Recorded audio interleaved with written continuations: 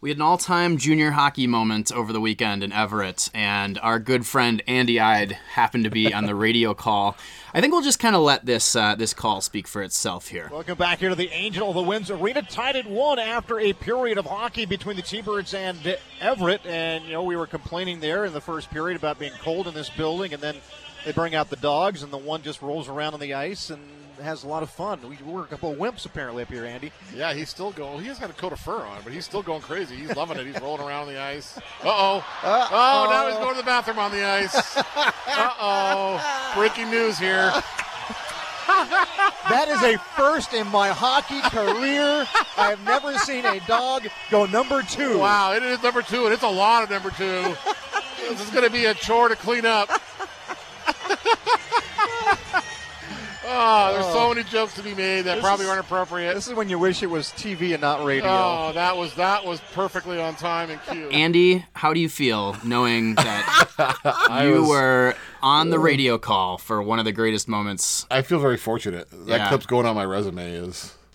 highlights my broadcasting career there. It's incredible that you happen to be describing what the dog was doing leading up to him or her opting to go number 2 right on the ice in front of all the fans. It was small dog race night in Everett. You have to talk about that and call it. It was my gosh. Unbelievable. It was really funny. I love the crowd. The crowd loved it. Nuts. Yeah, that dog was excited. He was running around crazy. There's video of it too. If you check online, our Twitter accounts, people got their phones up pretty quick and started recording it. You mentioned in your little audio clip there that there are a lot of more inappropriate jokes that you wish you could share. Can you share some of those now? I don't know what those would be. Yeah. Maybe, right, to be honest with you, maybe boy, what a shitty game this is. Oh boy. I liked your tweet that period number 2 was about to get underway. That was pretty good. After the game, Seattle won. It was a very entertaining game. Seattle's Thunderbirds athletic trainer Phil Varney said, "Hey, we're 1-0 in Everett when a dog gets on the ice."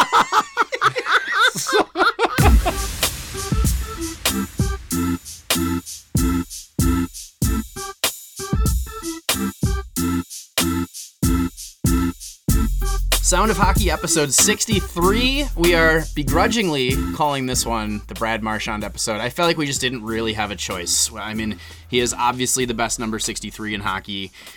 Maybe ever. Yeah, maybe. I think it's up there. Yeah, because there were not many others. I'm not a fan. It sounds like you guys have been coming around a little bit. I'm warming up liking to him a little bit. Marshy, what's that about? I find him entertaining. Mm-hmm. Yeah, he was in the news this past week. What was he talking about with concussion stuff? Well, he got pulled out of a game. I forget who they were playing for a concussion protocol, but it was a little delayed. Mm-hmm. And he didn't like the fact that he got delayed, and he afterwards accused the concussion spotter of taking his time because he was too busy eating cheeseburgers and pizza. Which is pretty good. Because I assume that's what concussion protocol guys I just have this picture of a guy known up there for in the press box, like just chowing down food, like, oh, maybe with his mouth full. Oh, that guy might have a concussion down there. Yeah. Okay. Interesting. He later apologized for that and said, these guys are in there these people are in there for our safety, and he shouldn't have gotten. And they have a protocol to follow. Yeah. Either way, Sound of Hockey, episode 63, the Brad Marchand episode. I am Darren Brown, aka @DarrenFunBrown on the Twitter. Joined as always by Andy Ide. Hello, Andy. How's it going? I'm @Andy Ide on the Twitter. And John Barr. Hello, John. Hello, everyone. I'm NHL2 Seattle on the Twitter. We're coming to you from Bar Down Studios in Seattle, where it is not a beautiful day. I've been commenting a lot that we've had some really beautiful weather while we've been recording. Today is not one of those days. It's Sunday. It's gray. It's gross. This is what you anticipate from a winter day in Seattle. So I'm very happy to be down in a basement with you two gentlemen recording this podcast today. So we're happy to have you. Yes. Hope you all had a great Thanksgiving. I know I certainly did. And let's get back to it here. So first off, we did have a review come in this week from B. Kennedy 52484. Good. Interesting. I'm imagining like Les Mis, like prisoner number. He says great. You're not a prisoner. That's listener number. Yeah. He or she says great content. The guys do a great job of providing insight into the growth of hockey in the PNW. Also discussing what's on the horizon with NHL Seattle. Keep up the great work. Thank you for that, B. Kennedy. Still nothing from your guy Patrick, unless this is Patrick, but that doesn't make much sense to me. Swerve tactic. Yeah. Well, he allegedly says he gave a review, so we'll have to kind of keep monitoring. Maybe I'll it's believe it when I see it. Somewhere out there. Maybe it's being monitored or screened. Oh, content. True. Yeah, maybe. Yeah. Wade's on that. Well, keep an eye out for it, Patrick. We'll start with the biggest NHL news of the past week here. Now, we definitely had spoken about it a little bit because as we were recording last week, the tweets from Akim Aliu came out saying that that Bill Peters, the coach of the Calgary Flames, had called him a very bad racial slur many years ago. We think about 10 years ago when he was in Rockford with the Ice Hogs. So ultimately, it did blow up into a big story. NHL was investigating. Calgary Flames were investigating. And so Bill Peters eventually submits what seems like kind of a forced resignation. So he's no longer the coach of the Flames. We kind of predicted that that would be the case, right? That this would end up coming back to him. Mm-hmm. It's a little odd to me that it took essentially 10 years, right? Like of something that he said when he was with another organization ultimately gets him not quite fired, but kind of forced to resign. It's just a weird, uncomfortable situation. A byproduct of this thing happening is that also when Bill Peters was behind the bench in Carolina, this player, Mikhail Jordan, looks like Michael Jordan in name, but that's not what the name is. I think it's Mikhail Jordan is how you say it. So he alleged that Bill Peters had some physical abuse against him during a game. Like he punched him, kicked him. Yep. And there was another unnamed Carolina Hurricane player who apparently was struck. So obviously not a good thing. What's uncomfortable about that is that kind of ropes in our general manager here, Ron Francis, and by our, I mean NHL Seattle, because he was the general manager at the time, right? So questions arose about how he handled it. Eventually, Bill Peters was given an extension even after that incident. So what should we make of this? Well, I mean, for one, it was confirmed, like Rod Brind'Amour, and I think we have audio on that. Rod Brind'Amour confirmed that the incident actually took place. And Brind'Amour was an assistant for Peters. That's right. With Carolina when the physical abuse stuff happened. Yeah, and according to Rod, and later confirmed by others, that it was handled and never happen again. Right. Which is probably, if you step back, that's probably the most important thing, right? There's no more physical abuse. And I mean, one time should probably be enough, right? But it's awkward for us now, right? Because we want to be, well, and for everyone involved with NHL Seattle. And mind you, we don't work for the team, but we very much want to see the team be successful. You know, we want to see Ron Francis be successful. We believe in him as the GM of this team. We're very excited to have him. And so it's uncomfortable to see somebody here this early roped into, I mean, I guess you'd kind of call it a scandal, right? Or it's controversy. Yeah, controversy in any way, but it is what it is. And so... yeah, and then through this whole message also came out that Peter Karmanos, which is the former owner of the Carolina Hurricanes, who was the owner at the time of the incident, speaking to the Seattle Times, kind of said, "Oh, I would have fired him in a heartbeat." And you know, there's some other weird stuff in those quotes. And Karmanos, I don't want to like attack Karmanos at all, but he is a little bit of a credibility issue with, you know, moving the team, and he's been involved in lawsuits with his family about wrestling control of the team or forcing them to sell the team. But, you know, they took it seriously. And then after that came out... They being who? The management. So it would be Ron Francis, and it was escalated to Ron Francis. And according to Rod and Ron, they confirmed that they handled it, right? And it never happened again, which, again, most important thing. So Ron stayed mostly quiet, as did NHL Seattle. Eventually, he put out an official statement. It says, it comes from NHL Public Relations, and it's the official statement from Ron Francis. It says, "When I was general manager in Carolina, after a game, a group of players and hockey staff members made me aware of the physical incidents involving 2 players and Bill Peters.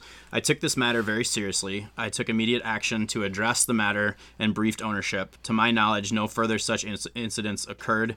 It would have been inappropriate for me to comment publicly while an active investigation was being conducted by another team. I will not comment on this matter further." So definitely NHL Seattle is hoping that everybody just moves on from this. I mean, at the end of the day, the outcome that people wanted was that Bill Peters would know, well, I mean, by people, I mean the people that were calling for it, right, wanted him to not be the coach anymore in Calgary, and that's what they got. So now do we move forward? Do we move away from this and put it in the rear view? I mean, I personally would hope so, but that's just me. The things that strike me are the comments from Rod Brind'Amour, who was involved and was there at the time that the physical abuse happened. I think we should separate the physical abuse that's seems to be the firestorm here locally with the racism stuff that happened earlier. But as far as the physical contact with a player, if you listen to Brind'Amour's statement, I'm gonna just start because I know the questions are comment here and talking about the incident that, with Bill, for sure happened, the two issues that are in question.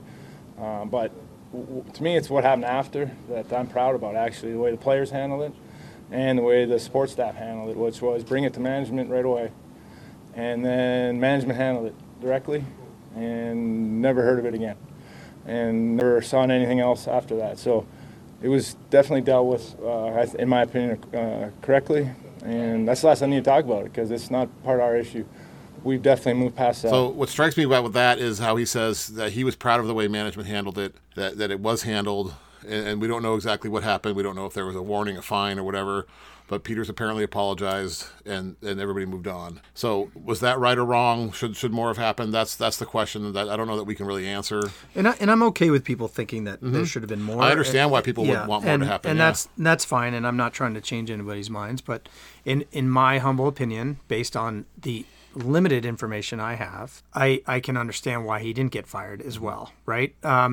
These are workplace issues, right? And, all of us, when looking at us, have all been in work environments where some things are sensitive and HR related, and you can't really comment to future employers or comment publicly about things.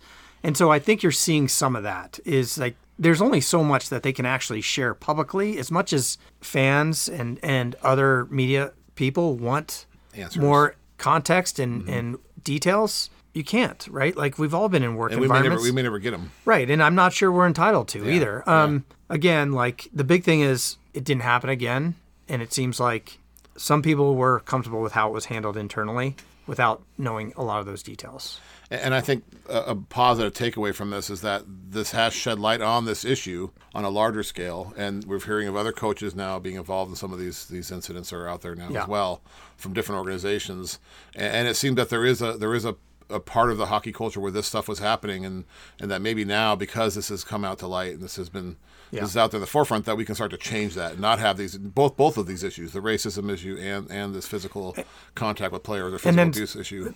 You're spot on. And then when we step back from Seattle, right, like you said, we're going to hear more of these issues, right? And it's good because as bad as it might paint hockey, these things need to be fixed, right? We're not going to just shuffle people around and hope that the issue goes away.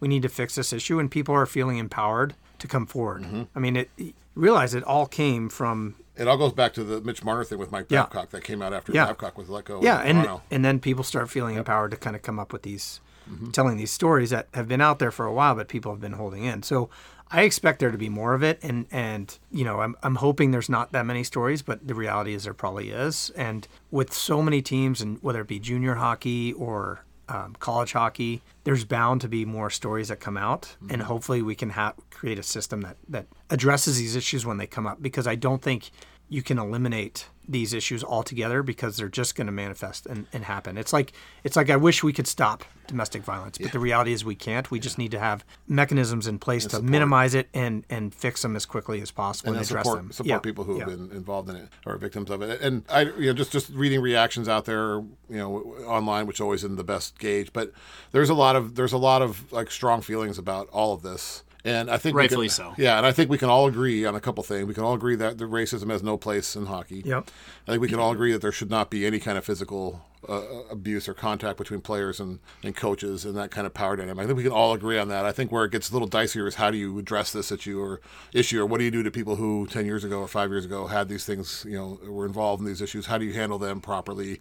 What's the right way to go forward? I honestly don't have the answer. I've been thinking about this a lot, and I don't know that I settled on an answer. And I understand how people can go on either side of it. Yeah, and there's some speculation that the NHL's like, well, they are continuing to investigate and talking to certain individuals. And what might be an outcome here is that there's some kind of whistleblower mechanism, right? And whistleblower might have a negative reporting requirement. Yeah, if there's an incident, like it's got to go up to the league. Yeah, or there's a way of doing it discreetly, because a lot of players worry about being blacklisted. Yeah, being like their ice time being taken away or deprioritized and all that. And they worry about that outcome, so maybe there needs to be mechanisms to allow that to happen discreetly. Because it doesn't sound like there was any of that in place up until now? Like, was there a requirement for anybody to report this up to the league level? I don't think there was. It doesn't sound like it. You would think we would have heard something on that, but I don't know for sure. Yeah. And John, I think you're spot on. I think there will be other things like this that come up. Maybe not having anything to do with the Bill Peters stuff, right? But like somebody else. Yeah, they're going to come up. There already have been some. Yeah.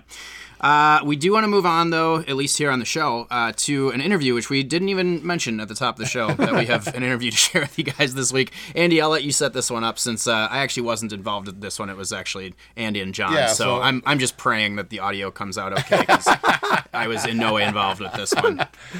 John and I went out solo without Darren or Wade's assistance to record. But we sat down with Russ Farwell, who is right now currently the vice president of hockey operations for the Seattle Thunderbirds. But he's been a big figure in not just the Thunderbirds, but local hockey scene since the late 80s. He's, for a long time, was a general manager of the Thunderbirds. He was also the owner for a long time. He spent 3 years in the NHL. He was the general manager of the Philadelphia Flyers. So he's been around, and it's a really interesting talk. We talk about the early days in Seattle, what the hockey community was like, their move from the Key Arena to the Shower Center, some of the political aspects of that, which I found interesting, and then kind of what they thought about the NHL coming here. Good stuff. So here it is, Russ Farwell.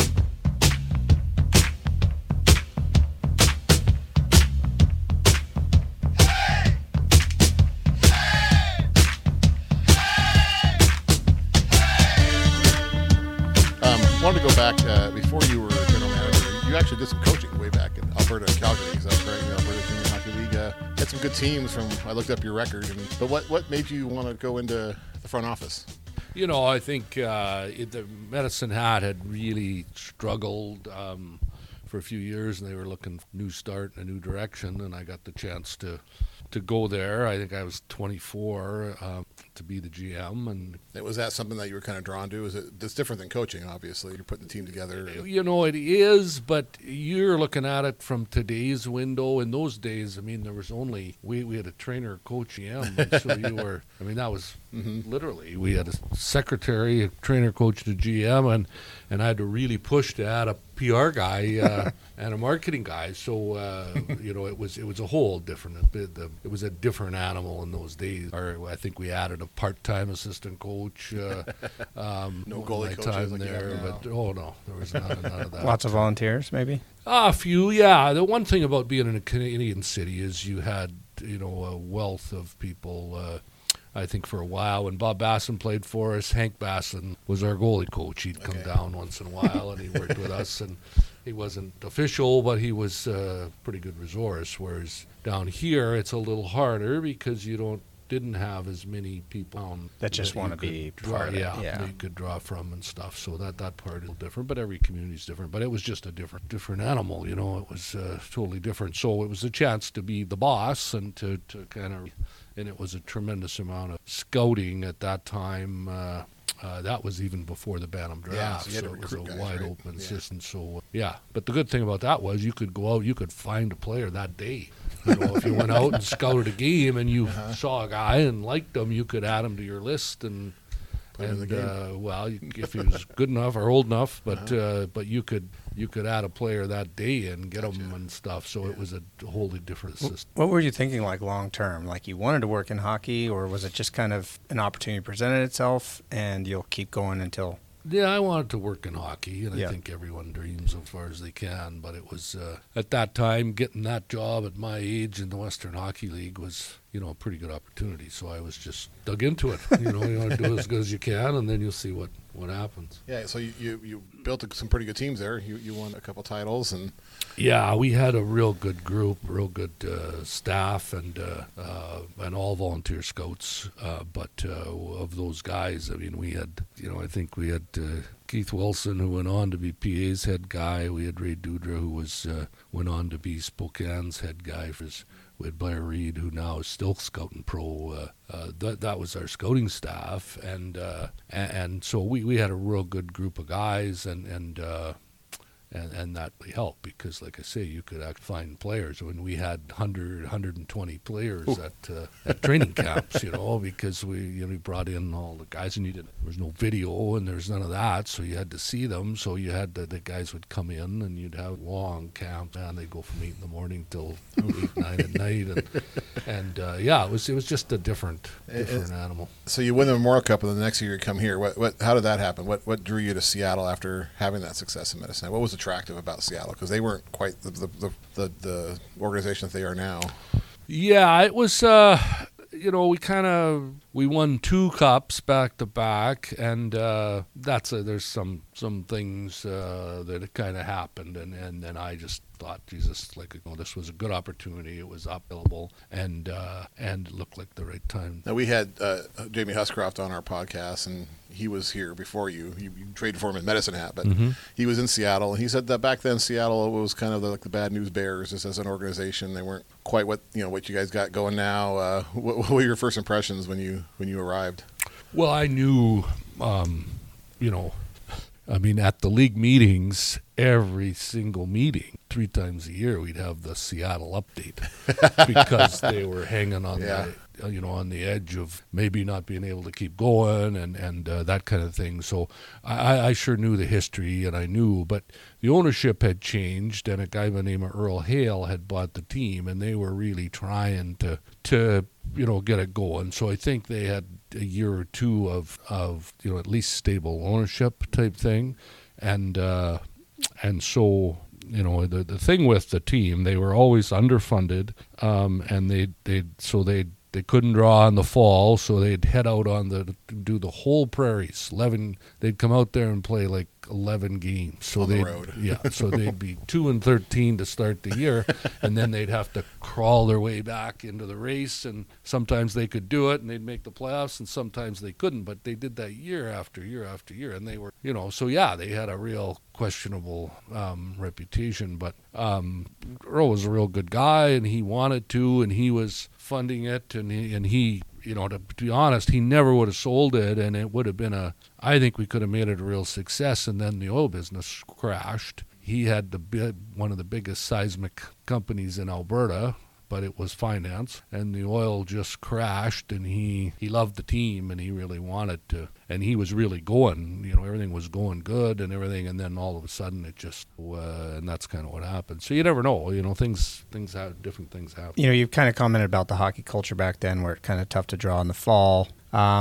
You go away to the NHL for a bit, for 4 or 5 years, and then you come back in 95. Did the hockey culture change at all between that time you left and came back, or was it still kind of a tough draw? Just talking about the Seattle hockey fan community back then. Well, they'd hosted the Memorial Cup, and it still hadn't changed. Whereas the fall was tough to draw. Fridays in the fall were tough to play against football, and it just was some of the unique things we had to get around. But we'd had some, they'd drawn pretty good crowds before that key arena renovation, and things were much, much better than they were those previous years. And so, yeah, it had changed a bit, but it still was tough. We were still in, our office was one spot, we played downtown. We practiced in the Kingsgate rink over there, Kirkland. In Kirkland. So we still had a lot of things to kind of get around, and it was. But I mean, even that was better than what used to be type thing. But we were so spread out. It was tough to build a team. It took longer here to put things together because your guys were so spread out. Once they headed out and hit that freeway after practice, your team automatically ended up in little groups because the guys up north in the Linwood area were a group, and the guys that were south of the rink, they ended up in a group, and it wasn't because they didn't like each other. It was 40 minutes travel time, and they just they didn't have a lot of money, and they just didn't, so it was hard to build a team and get guys together. We worked to try and get everyone right around Linwood there once we settled there, but it just there was just a lot of things getting around it, but it had progressed, but it hadn't, we really couldn't do what we wanted to. Once they renovated Key Arena, and that was a slow spiral that wasn't going well until we could put this together and got here. It was a, we could see the writing on the wall type thing. We thought, we bargained with the city. We thought with the change in ownership and having a community group that Colin and I talk all the time, had we ever gotten the lease that the ladies basketball have, we maybe wouldn't even have moved. That they have a real favorable deal. We couldn't get anything like that. So we were struggling like crazy to bring so. And back when the Sonics were still here, I imagine you have to defer to them first, like wait till the NBA schedule came out before. Oh yeah, definitely. We had no. I don't think we maybe got our opening night, but we had no dates until the basketball schedule. That's why the whole division on our side of the mountains we didn't schedule until in July, because that's when basketball, especially when they as they got gets complicated, but as they got their TV deals and then they waited for TV to pick the matchups they wanted on TV, so their schedule started to get later and later, and that held up our whole league because we couldn't finalize our schedule till we got the NBA. Luckily, there was another team. It had only been us. The league might not have waited, but because Portland had the same situation, we were sitting there similar. Yeah. So speaking of Key Arena, I've heard you talk about the fan experience back in Key Arena post the Key remodel. Can you, for the people that haven't heard it, what was that experience like for the fans?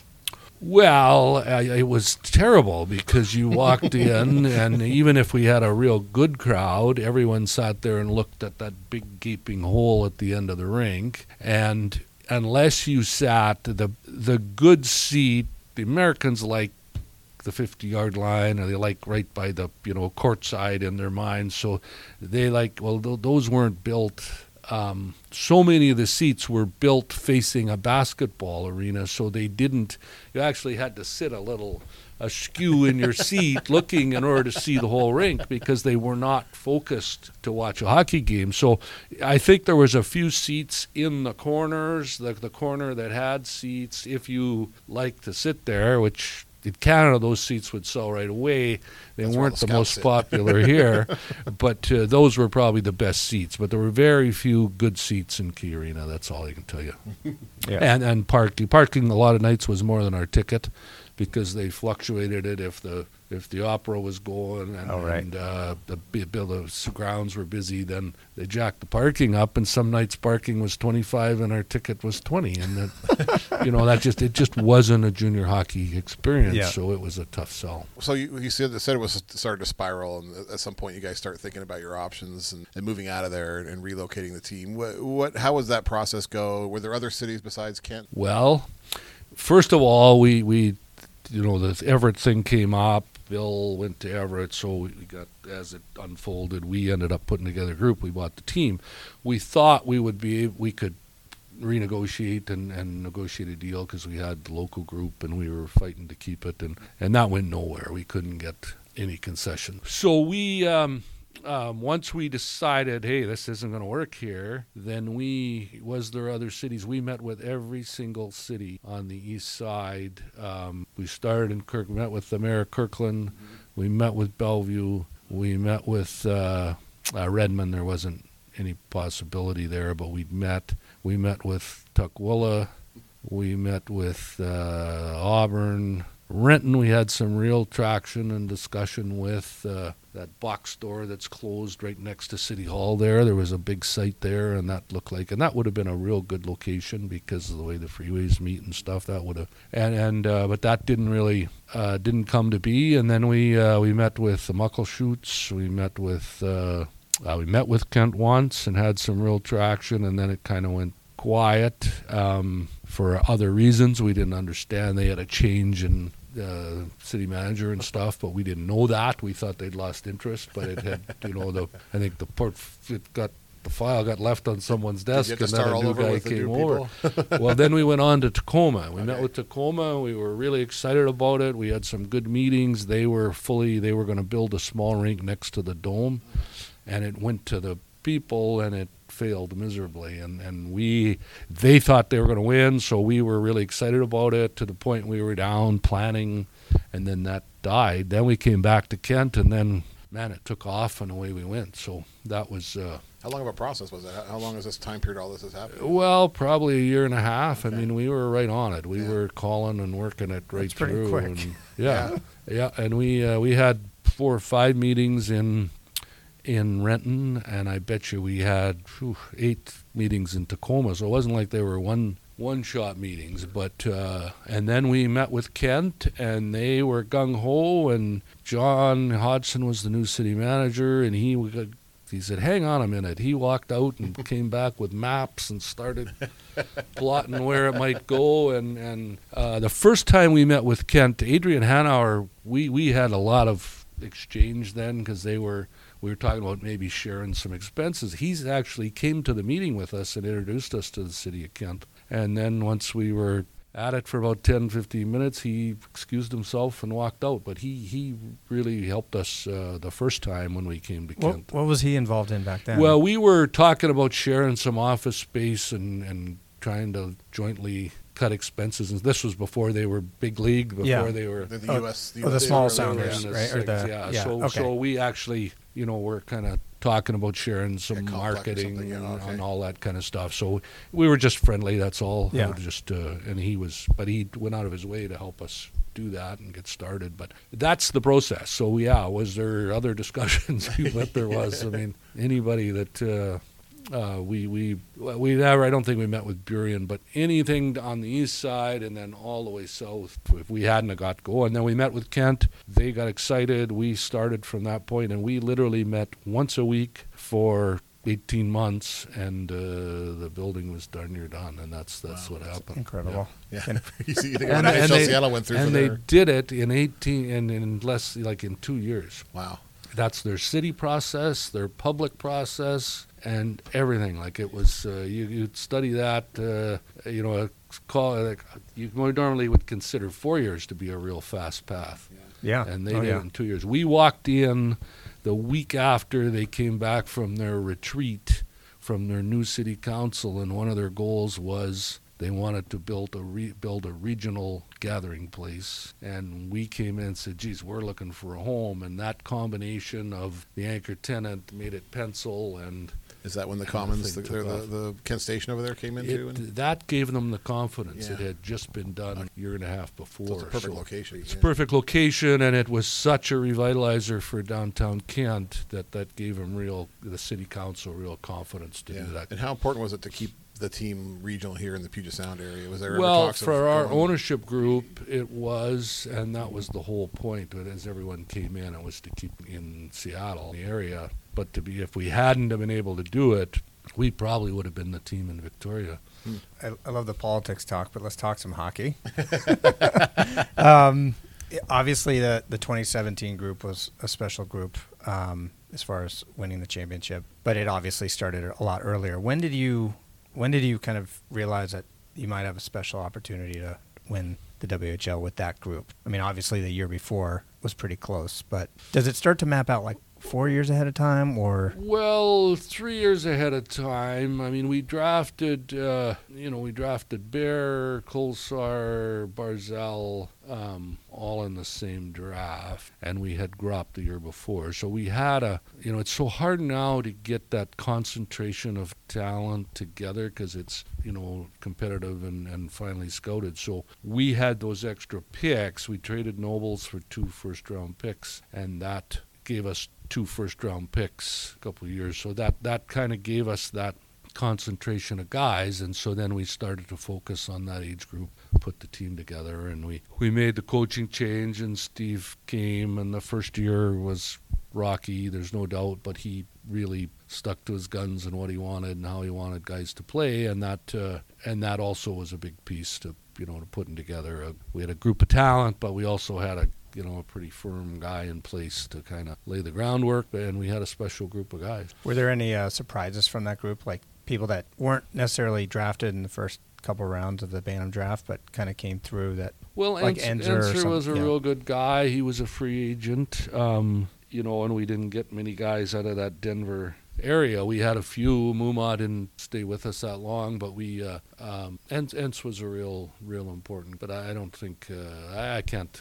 I'll forget somebody, sure. But it just we worked to put that group together, and anything we traded for or added, we were focused. In both those years you went to the finals, you had some interesting decisions. We see the last 2 years ago, whenever it was, when the WHO went crazy. Swift and all those guys made all those trades. How was there ever a temptation? I mean, you made tweaks to those two teams that turned out to be really good. You didn't have to give up too many assets. Was there ever a temptation to make a huge splashy trade? Well, there's temptation, but the thing, it's what's different today, and the prices are in those days when the teams were run by owner operators, and you always had to have an eye. That's great. You wanted to win this year, but you also had to sell tickets next year, and you had to be in business, and you had to.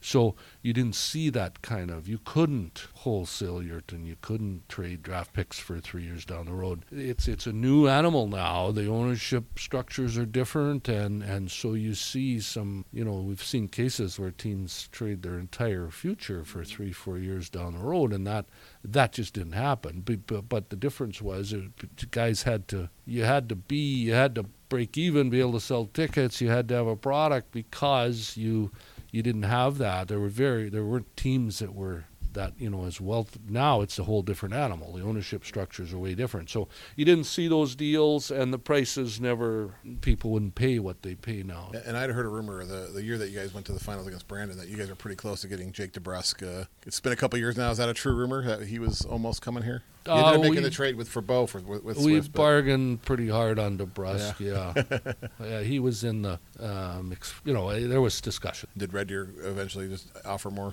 I think we had to, we wanted Bo, and it just, I think that's how it went. There was a limit on what we could. So you won here in Seattle in a big market, and you won in Medicine Hat. How different is it to do that? Obviously, the league has changed, as you mentioned. Is it different winning it here? It was harder here, but I don't think it was the, you're a little more focused, and the guys are focused. Montreal, playing in Medicine Hat is like Kamloops or somewhere like that, where you're such the focal of when Kamloops was really rolling. I mean, people used to say they were a little Montreal because you were so much the heart of it, and that's kind of the way Medicine Hat was, and so it was a little different. The challenges were different. But they're similar to Seattle now in that our travel was, because we were way more central, we didn't quite have the wear and tear that those teams on the outside edges did. And, in those days we used to cross the mountains twice, because we only had 11 teams. And so it was different that way. And like I say, the scouting wasn't, you could find players. Like in those days, you used to go to camp. You actually went to camp to pick your team, because you had questions, and you had guys that, didn't know thoroughly, or guys that there was actually competition for spots. Now, you come in, really close, because there's no other guys. I mean, some team, I don't know if, I heard a rumor Vancouver hardly even had a training camp here. They just came in and started to practice, because they didn't. They brought back so many guys, yeah. They brought back so many, and they didn't have any, they traded away their young guys, so there was no decisions to make. And very seldom, and we were down here even to where you only had 40 guys compared. So what I'm saying is, in those days, you used to go to camp, you actually used to find one or two players, Dale Kushner, who was a good guy on our team in those days, he was a free agent. He came from Terrace. Well, who the hell knew those guys? They were way up there. There was no video or anything, and you had to. Mark Fitzpatrick was from Kitimat, and you had to get them together. You didn't know who you had till they got there, so it was just different. So about 9 years ago, the NHL starts. There's rumblings about the NHL coming to Seattle. What were your initial thoughts when it started to percolate, I guess? Well, when I first heard the talk, they actually talked about playing in Key Arena without, in Key Arena, and I didn't take it seriously at all. I didn't, anyone who could say that. And the NHL wanted Seattle so badly, but they would throw this out at a meeting, and guys like, I remember Ed Snyder phoned me once, and what do you think of that Seattle? Gary Bettman says that, and I said, it's just not going to happen here. Like, it's not going to happen in that building. You can't play the NHL in that building. Well, he really thinks it would work there. And so I remember getting in after the draft one year with a guy, and he said, well, Gary says we're coming to Seattle. He said, it won't work there. It's not going to work in that building. And he got mad at me. Like, he just, what are you talking about? It's going to... And I didn't take it seriously in that building. But what we have today is not what that was then. This is a whole different, other than that roof that they saddled those guys with, they're the big league operation, and they've really come up with a building. So who said that they were coming to Seattle?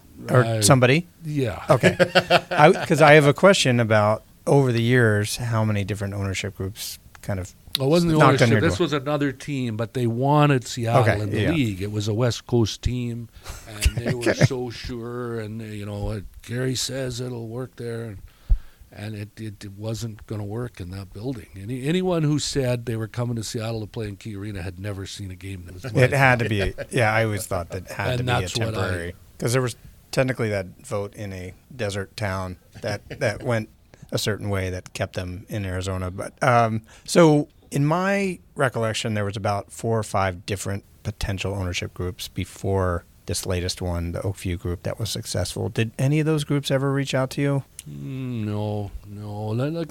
They floated that guy in Chicago that owns Levin. Yeah. And he came out. He met with a few people here. He had someone looking to sell shares and stuff. Yes, every once in a while you'd hear someone would. What it took was what we have now. I mean, a really deep, well-financed group, and then they bring in a real good operator to put it together. I mean, there was never a group with this kind of vision or wherewithal before, or commitment. Well, these guys, everything that comes up, they just plow over top of it. Every problem, but every one of those costs a little more, and so you got to give them credit. I mean, it's been really impressive to watch. Have you been down to the arena site? No. I'm just curious what your thoughts are, having been a tenant there with the hockey team. I've heard it's just a hole there now. Pretty much what it is right now, yeah. Started, yeah. But, it's going to be really, really impressive. If you've been and lived in that place before, just to imagine a state-of-the-art building sitting on that site under that, it's going to be impressive. So did you ever have concern that the NHL team would kind of eat into your customer base and kind of take business away? Only if the one thing we talked about here, by keeping the building 6,000 and below, that we thought that would inoculate us a bit. And our problem was, or what we saw, if someone came in not really well put together and well led, and they started out and it didn't go well, and they were drawing 12,000 people, and what happens in those cases, the owner comes in and says, get some people in here, and I don't want to be embarrassed, and they started wholesaling tickets. That was our worry. Yeah. When the Sonics were really good and we played in the same building, they filled up for their games, we were filling up. We had pretty good crowds for ours when we were first in there, but we never had a problem. When they dipped and they weren't very good, then they started to wholesale their even though we were different sports, giving away deals, they were selling their groups for $18, and that killed us. Because people just looking for a $20 night, right? Yeah. There was companies that were taking their staff out, and they were coming to our games before, and all of a sudden they could get our staff saw the basketball group sales guys would come to our games and make a list of who our groups were. And then they'd go back and contact them because they were desperate. They had to get people, but that really hurt us. So if we ever got in a situation here where the team didn't do well and they started to wholesale their tickets, that would really hurt us in Everett. Well, it makes you wonder if maybe one of those other groups that maybe wasn't the well-oiled machine and doing the investments right, if they would have kind of run into that problem with kind of the wholesale ticket prices, because they're shopping kind of in the discount bin, right? I mean, I was supportive of any NHL coming here, but at the same time, this group isn't going discount. This group is not. They're going to spend to the cap, right? Yeah. But I right from when we are one of our first meetings with Todd, I mean, that's our concern. He said, look, we're going to come out of the gate more in line. He said, one of the top 2 or 3 teams, and he said, we have to be. We're spending this much. We have to, and that put our mind at ease. I mean, we're at a totally different. For 2 NHL games, you can buy season tickets here. Yeah. So we're a totally different animal. We have free parking. You can go home, get your family, get here. None of those things are the same up there. So I think we're going to get along really well, and I think we wish them nothing but success. And it feels like they've made a really good effort, a concerted effort to work with you guys, partners, not competitors. Have you felt that? Has that been reassuring? I think that's his way, though. I think he's a classy guy, and he wants everything to go well. So yes, he's been real positive, and we haven't even tried that many things yet, marketing wise. But I think we will, and I think we'll do some things together. Well, in a way, when I first moved here, it was 2001, and I realized or 2004, I realized how kind of fertile the market was compared to where I grew up in Northern California before the Sharks came in. And I think a lot of that has to do with the Thunderbirds, right? And to lesser extent Everett, right? Because Everett came in certainly later. But I think you laid these ground roots of hockey, whether it probably still felt like relatively small in the grand scheme of things of the Seattle sports market, but you laid the groundwork, and I think that's why, in a way, they've had such a success with the ticket drive, because there was a base here of people. Yeah, I don't think so. I think we carved out our own niche and our own group, and I think there was hockey. But then it reached such a stagnant place because of no ice rinks that people didn't get to experience and play the game, and actually they weren't hungering for the game, if that's even a word. And the situation was, I think their success has been all the people from other places that have moved here that love the game and wanted tickets, and I think you'll see. That's a and valid I think point. there's a lot of and the strength of the business community here. The economy drove, and the ability for them to buy those corporate tickets, because it's a good, exciting night. I think they're an easier ticket to use for that purpose and stuff. And so I think they sold a lot of tickets that way. I think there's a lot of hockey fans that moved to the community. It would be really interesting how many on that list are long-time native Seattle people, because they never experienced the game. And we used to shake our heads, even we've been here, once we were down here 10 years, and you'd still bump into people that had never been to a hockey game. And we couldn't, our people work hard to do their stuff, and that's so discouraging. Like, God, you've never been to a hockey game. What do you? And you still hear that all the time here. Years, yeah. So I don't know if I say we've, I think you had something to do with the idea that it can't work because it's not a hockey community is ridiculous. And I think that's maybe what we proved, because once people get into it and experience it, they like it, and there's no way that it's not going to work. And I think, but the real strength of it is the NHL wanted it so bad because of the place on the map. I think the size of the media market and the strength of the economy right now, and so that drove it. But I don't think I think there's a lot of probably Everett and Thunderbird people on that waiting list, but at the end of the day, when they have to write those checks for those tickets, I think they'll probably sift down, and they'll go with someone else, and they'll end up with 6 to 8 tickets, and we're still going to have them as fans. And I don't think we're going to lose that many to them, because I just don't think they're the same price point. There's so few of our people are able to do that. You talk about how you guys still, after being here, they're still educating people that there's hockey here and been hockey here for 40 years. Do you think, because I look at junior hockey compared to like NCAA football, right? When you look at as far as how close these players are to the top in that sport, why do you think it's not? Is it just because hockey hasn't been as embedded in this region for as long? That's why people don't give this? Well, I don't think it's similar to that NCAA thing, other than those football players and stuff are 22 and 23 years old. People don't quite grasp how quick hockey players get there, and the idea that this 17-year-old they're watching here, like when the Times finally did a big story about Patrick Marleau and started to compare him to Ken Griffey Jr. and talk about what a talent he was. We never got him back after that. They did it that summer, and we thought he was going to be here to play at 18, and he made the team. So, we never got the benefit of that, and that's kind of people. Yes, it is the one step below, and that way similar, but people getting the understanding that how young our guys are, and still they're one step away from playing pro hockey. It's still something they're not used to and stuff.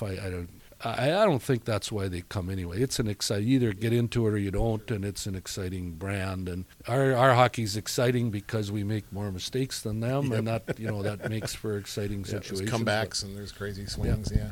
I've always thought the name junior hockey for the uninitiated might, because they hear junior hockey and they think, oh, these are little kids. But you've got 6'8" guys, 6'6" guys. Tyrell Bauer at 16. Why like a we grown don't man. say that. Yeah. in any of our marketing and stuff, because it did hurt a bit, and that actually was why in our league we were the first to go to the major as opposed to junior hockey title, and it was more just a matter of perception. All right, big thanks to Russ for taking time out of his busy schedule. And Ian Henry for lining that up. Yep. Good stuff there, and you guys did a good job. Well done. Well, thanks. Yeah. We'll move on to some segments, and no, we are not going to start with Goal Gear Corner this week, much to the chagrin of, I'm sure, all of our listeners. We're instead going to start with a buy-seller hold. We haven't had buy-seller hold on the show for a little while, so good to get back into this here. Our first buy-seller hold, the Tampa Bay Lightning. Now, coming into the year, you would have thought 100% playoff team, but they haven't exactly gotten off on the right foot here this year. Do we believe that they are a playoff team? Buy-seller hold. John? They are a buy in my book. They're definitely playing a lot better. They've got a lot of games at hand with the teams in front of them. The question becomes who's out if they're in, and that's gets a little trickier, right? Toronto's playing better, obviously, since Philadelphia's playing a little bit over their head. Pittsburgh. So I think like one of those, Philadelphia, Carolina, or Pittsburgh are the ones out with Tampa Bay going in. So and that's kind of at least in the wild card spot. But I think they're a buy. Yeah, I think I have to buy too. There's just too much talent on that team, and they have a good goal differential. And as John mentioned, they're 3 points behind Toronto in the division, and they've got 4 games in hand, so they're still in this. That's pretty close. But you're right though, John. I mean, somebody's got to fall out. Is it going to be Florida who's playing better now? Is it Philadelphia? Those are kind of the teams I would watch. Pittsburgh with their injury with Crosby out. How much do they suffer there? So it's going to be interesting to watch. But I just think there's just too much on that team. I mean, that would be shocking that a team that talented not make the playoffs. Yeah, I think it would too, which is why I too am a buy. I mean, part of me wants to see a changing of the guard a little bit, even though they haven't actually accomplished anything. But I mean, they've kind of been seen as the cream of the crop in the NHL the last couple of years in terms of the talent that they have. And, last year they had a historic season in terms of the number of points and wins that they had. So they're too talented and just too good of a team to bet against them. And so I think I have to be a buy on that as well. And there's still a lot of hockey left here too, right? Yeah. I mean, they got 50 games or so left, or 49 games left. So. Yeah. John, are the Philadelphia Flyers, is that your hot dish? That is my team? Yeah. Man, they are currently sitting number 3 in the Metropolitan Division, so they are in a playoff spot, which could mean that you get a free hot dish. How are The Rangers how are the Devils doing? My team, where are they at? They are second. They're doing really good, right? They're really good. Let me tell you. I mean, I watched them give up a 3-on-1 on a power play there today. You're buying so a hot dish. That was pretty impressive. The New York Rangers, my team, they're not that far out of it. They're 13-9-3. They are just a couple spots out of a wild card. And really, let's see. So the wild card currently is Carolina and Pittsburgh. New York Rangers are in third place in that race, so they're right there. But how about the Devils? The Devils You're are buying a in hot dish. second to last in the entire league. But they got PK Subban. Yep. Doesn't look good. Moving on to our next buy-seller hold, the Arizona Coyotes. Do we believe that the Arizona Coyotes are a playoff team? Weren't we here last year with them? We are here every year with them. Yeah. Every year. It's every Of year. the pod. Yes, which is 2. So yes, last year. I'm going to hold. I think they're very similar to how they were last year. They've got great goaltending. It's hard to score on them, but it's also hard for them to score. But they do have a plus goal differential, and Phil Kessel's done little to nothing so far for them. So if he heats up, I could buy. But he hasn't done that yet, so He heats I'm up holding. like a hot dog. Oh, good one. John. Arizona. I was going to hold, but since Andy is holding. I'm going to sell. I think they're getting really good goaltending, and I don't know if it's sustainable. Yeah. And I think with Vegas, Nashville, and even Minnesota's playing a little bit. Mm-hmm. Yeah, they a are. little bit better. I think they're in danger of What? slipping. Why are you laughing? Way to sneak in a little Why are you so minutia there. surprised? Yeah, they are. No, he wants to talk about the Wild. No, well, do I want to talk about the Wild? I don't know. They're playing a lot better, which part of me is like concerned about that because I actually want them to get a high draft pick this year, which they've never gotten before. So I don't know. Oh, Mikko Koivu did score his 700th point in his 1,000th game today, which I thought was pretty cool, and he scored the game-winning goal in the shootout. So that was great. Impressive. Yeah. Let's put a pin in minutia. that. Okay, we'll come back to it if you so desire. I do. Okay, and I'm gonna hold on Arizona. I think you guys are kind of commenting negatively on the sustainability of their goaltending, but I always stand by the opinion that you have to have two legitimate goalies, and I think they have two legitimate goalies there in Antti Ranta and Darcy Kemper. There might be a future crap weasel on that team. Potentially. Well, there is, Yeah. but it might be the goalie. There's two solid netminders there, so you never know. Our next buy, sell, or hold: Thanksgiving weekend tradition of the future, Vancouver at Seattle, or vice versa. Do you believe that this is something that the NHL could potentially put on the docket, John? Are we talking on Thanksgiving or Black Friday? Black Friday. Okay. Or it doesn't matter as long as Thanksgiving it's the weekend, Yeah, I guess. I want tradition. I'm probably not the only one that watched a lot of football on Thanksgiving Day. I actually watched some of the hockey game that was on that day. Oh, did you? Yeah, a little bit. But the next day I was watching, there was a lot of college football on. I was watching some of that, including the Apple Cup. But there was a ton of hockey on, and it started early and it went all day, which I thought was awesome. And I said, oh, wouldn't it be great to have a tradition here in Seattle and have a game against Vancouver as kind of a rivalry game? Mm-hmm.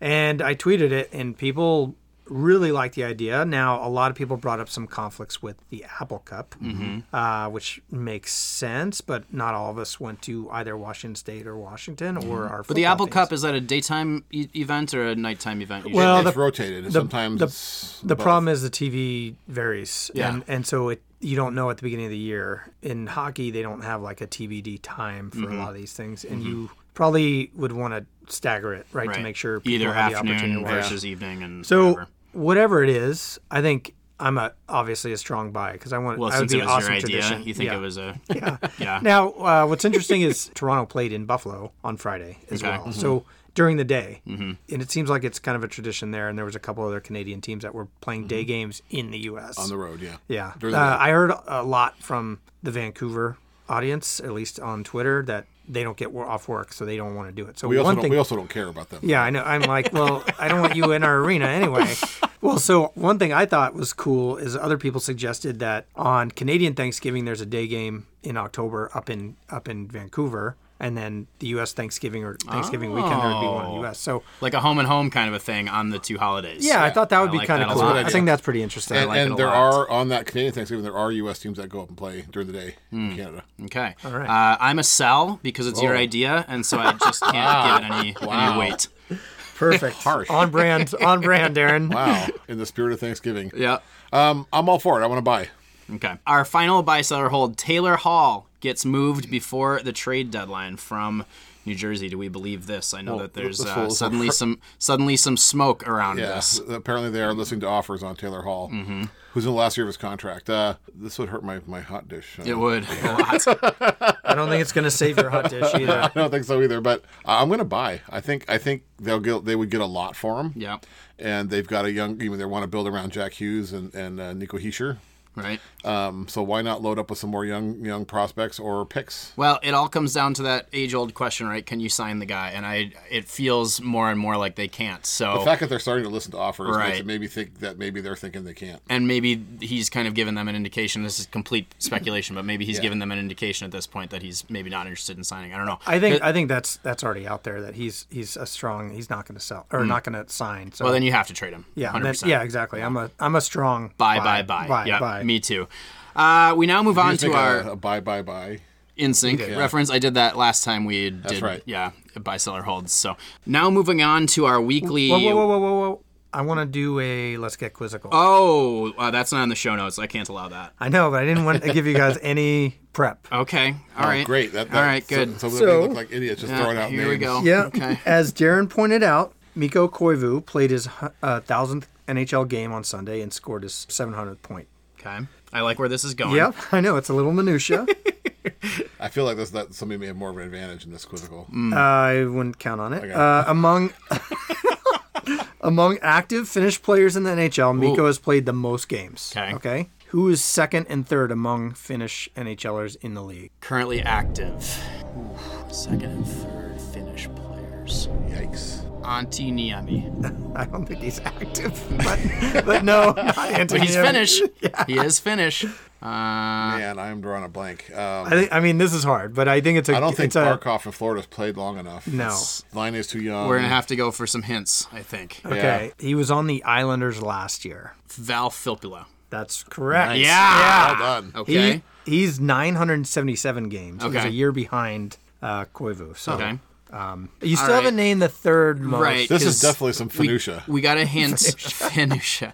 We got a hint for the Islanders, right? So now, what's your hint on the other player? He's played his entire career with the same team, Mikko Koivu. Saku Koivu. and he's a goalie. Oh.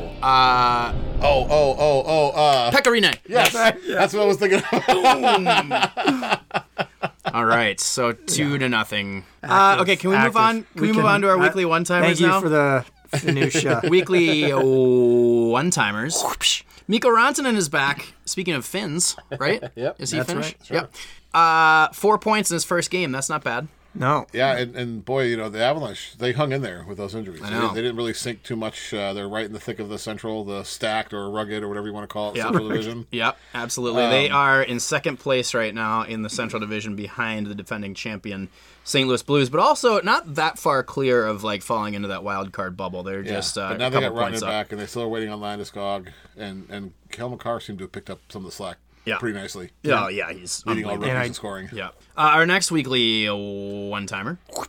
Tyson Barrie, who was struggling quite mightily under Coach Babcock. This is also a leaflet. Or loosely. Scores in all 3 games under Sheldon. His first 3 games under Sheldon Keefe. So that kind clearly- of says something, doesn't Yeah, it? clearly Keefe has fixed him. No, but I mean, we do the thing where we're like, oh, they won 3 games in a row, so obviously he's come in and fixed it. But like that speaks to some. It's usage, and that was part of the criticisms of Babcock is how he was using certain players. And I Right. think Barry was one of the ones that was being complained about. Yeah, and I mean Barry's new to that team this year, and obviously he was a big acquisition for them. So for him to be struggling, and then all of a sudden you bring in a new coach, and the new coach is immediately gets him involved was offensively.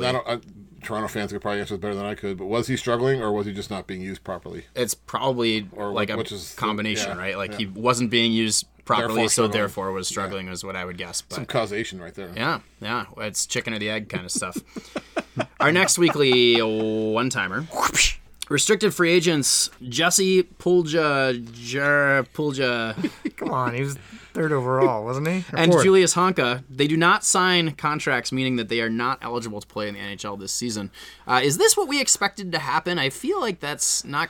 I mean, I know that Pulja Jarvi left on kind of strange terms, right? Where he's like, "I'll never play in Edmonton again," and this kind of stuff. Kind of felt like he might get traded. Yeah, but they didn't trade Didn't him. seem like he was going to go to Edmonton. But It's kind of a stick it to him kind of a move Yeah. from Edmonton and to he's not having trade a- him. I believe he's having a decent year over there. Well, yeah, He's having a good year. Yeah. He's having a really good year now. Remember, he's RFA. So he could I only think- sign with his team, Edmonton. right, unless he Yeah, traded. yeah. But they act like they're going to stay there, right? And they're going to play there all year, right? We had the same issue with Nylander last year. Although was Nylander playing, or was he just sitting He out? was playing somewhere, Okay. like in Switzerland or something. But I kind of expected him to eventually kind of come to terms, but it didn't happen. Honka is kind of up and down for Dallas, and Yeah, he was never really. yeah, so that was like a little off my radar. It wasn't until it was reported that I'm like, oh yeah, that guy's over there. Yeah, still. well, I kind of forgot about Julius Honka. Yeah, so- even though I covered him when he was in the WHL. Yeah. So anyway, I expect PRV to be back in the NHL someday, probably next would year. think. But anyway, he's not coming back this year. Our final weekly one-timer. In the Leafs-Red Wings game this past week, Jimmy Howard left with an injury, and he has been placed on IR now. And then Jonathan Bernier, who apparently had like the flu or something like that, comes in relief after Howard gets hurt, and he ends up stopping 37 of 40 shots. It's a 6-0 loss for the Red Wings, but still a pretty heroic performance by a guy to come in with the flu. We mentioned Michael Jordan earlier in the show, right? brings thoughts of Michael Jordan's flu game, except if you had Michael Jordan's team losing by like 50. Yes. How many saves would you make if you had the flu and you were playing goalie? Well, in the NHL, I probably wouldn't make that many saves, but yeah. So do we know how long Jimmy Howard's going to be out for? I only asked because I think he could be a trade target for several teams come deadline. Yeah, I think he could. Jeff Bashill, their coach, said he doesn't think he's going to be out that long. But interestingly, they did actually acquire a depth goaltender, Eric Comrie from Arizona. So that's kind of interesting, right? They say it's not that long of a thing, but then they actually do acquire a goalie. But it Comrie was in the AHL, I believe. Yeah, he was. But he could support your theory about them getting rid of Howard, so they're going to need somebody to come in there anyway. Comrie, of course, former Tri-City American. Yeah. That wraps up this week's weekly one-timers. Yeah, totally a Tri-City American. That's exactly what I thought when I saw that train go through. Mm-hmm. I think I remember him too. I talked to him twice when he was in WHL. We close out the show with games on the radar, and I just wanted to make a note that my game on the radar last week was like kind of a game of the year contender because it was awesome. I mean, the way that it shook out, because I had Vegas against Nashville. Vegas tied the score with Nashville with 0.3 seconds left in the game and then won in overtime. Predictably, it was a really, really fun game to watch. I watched it. I watched it. Patch ready, right? So what do we have this week, Andy?